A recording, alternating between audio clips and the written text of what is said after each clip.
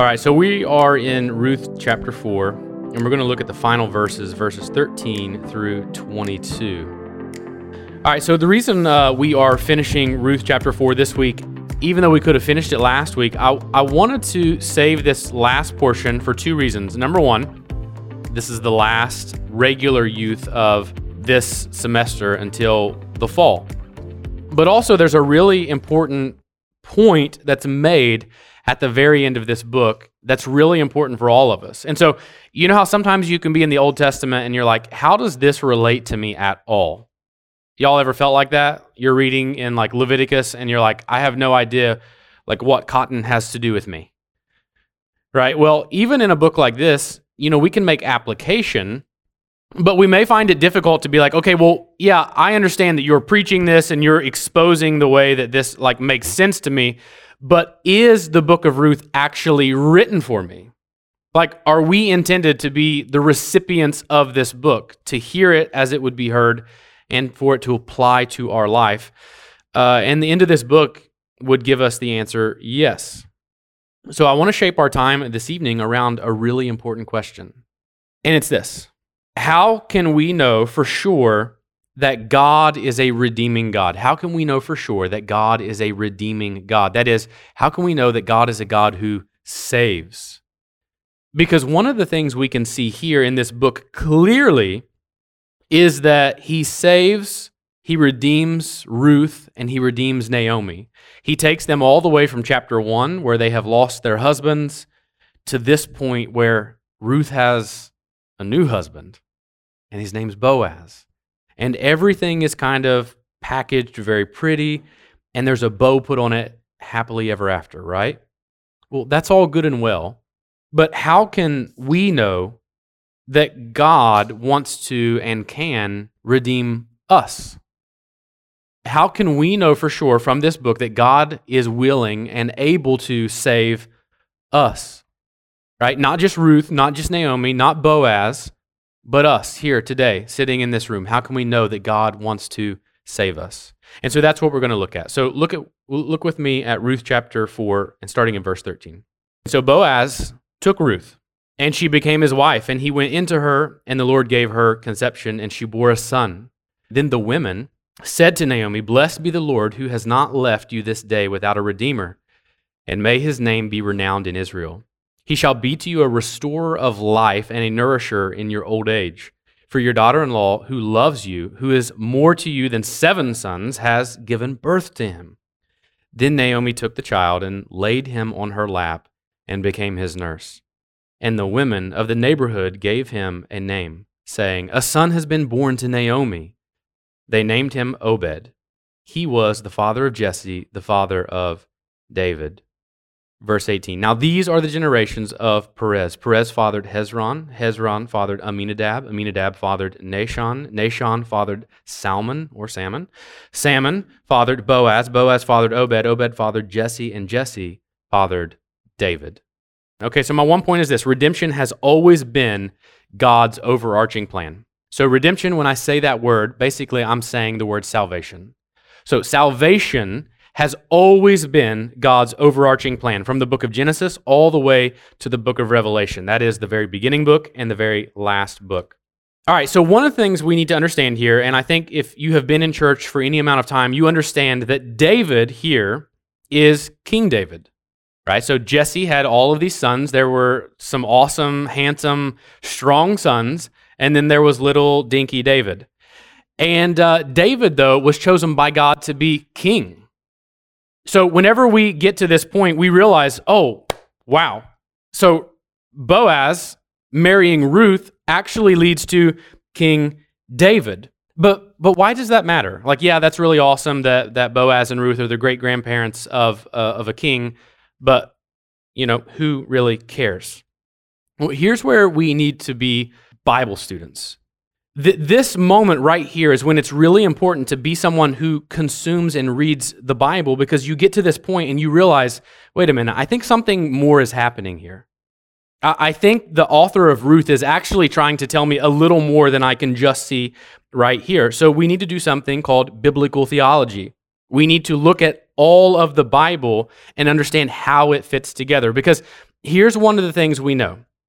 God promised to establish an eternal throne for an eternal king who would rule and reign perfectly. Well, how do we know that? Because we can flip over a few pages to 2 Samuel chapter 7, and we can read it for ourselves in verse 12. This is spoken to King David. When your days are fulfilled and you lie down with your fathers, I will raise up your offspring after you, who shall come from your body. That is, he's going to be one of your sons, not necessarily like his immediate son, but one of the sons in his lineage. And I will establish his kingdom. He shall build a house for my name, and I will establish the throne of his kingdom forever. And then verse 17. In accordance with all of these words and in accordance with all of this vision, Nathan, who is a prophet, spoke to David. So God is speaking through this prophet Nathan and saying, hey, you need to go tell David, this king, that I'm going to establish his throne forever. And his son is going to build a house for me, and I'm going to establish his throne forever. And so there's this king, even in the very beginning of the Bible, that we're looking for, who apparently is going to rule forever. All right, so go with me to Luke chapter 1, because we need to continue to kind of flesh this out. Who is this king? Matthew, Mark, Luke, John. Luke chapter 1, verses 30 through 33. Luke 1, 30 through 33. All right, now an angel is coming to Mary, and he says this in verse 30. Do not be afraid, Mary, for you have found favor with God, and behold, you will conceive in your womb and bear a son, and you shall call his name Jesus. He will be great and will be called the Son of the Most High. And the Lord God will give to him the throne of his father David, and he will reign over the house of Jacob forever, and of his kingdom there will be no end. Right? The reason we need to understand that this king that comes from David, who will rule and reign forever, the reason we need to understand and find out who that is, which obviously we just read that it's Jesus, is because what ends up happening is we realize, even at this very moment in the book of Ruth, that there is a king coming that is greater even than this king David. Ruth was not supposed to have children. Her husband died, her father-in-law died. It was basically supposed to end for Ruth and Naomi. And yet, all of a sudden, you're coming to the end of the book and you're seeing David. But then when you see David, you see an eternal king coming from David. And then when you look a little bit further, you see that this eternal king who has been promised was told to Mary to be Jesus. The reason this is important is because this reveals a king who is worthy of this throne. He's worthy to be worshiped, and he's worthy of our devotion. And so, like any great king, King Jesus is he's a protector against our enemies, right? That's what kings do. Good kings stand for their people, and they encourage them, right? Fight the battle. We are not going to lose in this moment. A king really is a hope of a people for victory when it seems that all is lost. Here's why King David is so important in this moment. Here's one of the reasons why we know that God is about saving people. Because Jesus doesn't stand on the wall and say, prepare for battle. Hey, get ready. We're going to go and we're going to charge the gates of hell. He doesn't say that. What Jesus does is he exercises his kingly role, right? He's been given this eternal throne, this eternal kingdom promised through David. He exercises his role in a way that no king has ever exercised their role, right? He conquers our enemies for us. He doesn't ask us to give our life to secure victory. He gives his life to secure victory for us. I don't need you to come with me. I don't need you to offer your life for this. I'm going to go and I'm going to sacrifice myself for this cause. No king has ever done that. But that's what the Bible tells us that Jesus did. He goes and he takes to the cross the price that we owed. Right? The Bible says everyone has fallen short of the glory of God, and the wage of that falling short is death. The price we owe for our rebellion against God is our life. And Jesus goes to the cross and says, hey, I know that this battle requires your life, but I'm gonna step in and I'm going to take your place. I'm going to die. I'm going to pay that cost, and I'm going to give you life. I'll take your place. Back to the story, though. How can we know that God wants to and can redeem us here today? Right? It does really make sense that Ruth and Boaz would be people who get saved, because throughout this whole story, we're like, no, don't do it, Ruth, and she doesn't. And we're like, Boaz, don't give in to temptation, and he doesn't. And they just kind of follow the Lord cheerfully. Remember, again, Boaz is the guy you want to work for, right? Welcome to work today, y'all. Lord be with you. It's like, I don't know why that's my Boaz voice. I just kind of feel like Boaz is a little bit of a nerd. But it does make sense that Ruth and Boaz would be an object of God's saving grace. They're good people who love the Lord. It's not just because they're good and they love the Lord. They are giving themselves over to living a life, molding their life around what God would have for them. They want to serve Him and they want to honor Him. You can see that in the story. But Naomi is a different story. Look with me at verse 17 of Ruth chapter 4. But before we read that, you do remember, like, Naomi was the lady where the whole time we're kind of like, Naomi, I think maybe she's crazy, right? She's just odd. She's not desirable in any way. Like, she's the lady that stays back and sends her daughter-in-law to go give food. She's the lady that rolls in the very beginning into Bethlehem, and she was like, don't call me Naomi. And we're like, okay, chill out. You're not going to have friends either. But look at verse 17. And the women of the neighborhood gave him a name, that is the baby, saying, a son has been born to Naomi. They named him Obed, and he was the father of Jesse, the father of David. Why can we know today that for us in this room, that God would and does desire to save, to redeem us? Because God redeems Naomi. He is the redeemer of all of us who feel bitter. He's the redeemer of those who feel like they are beyond the reaches of God's care and compassion. And all along in this story, what we realize is God has been gathering the undesirable people under His wings too.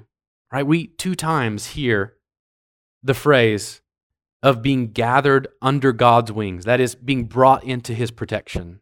And both times it's with Ruth. But here, the women, they don't say a son has been born to Ruth.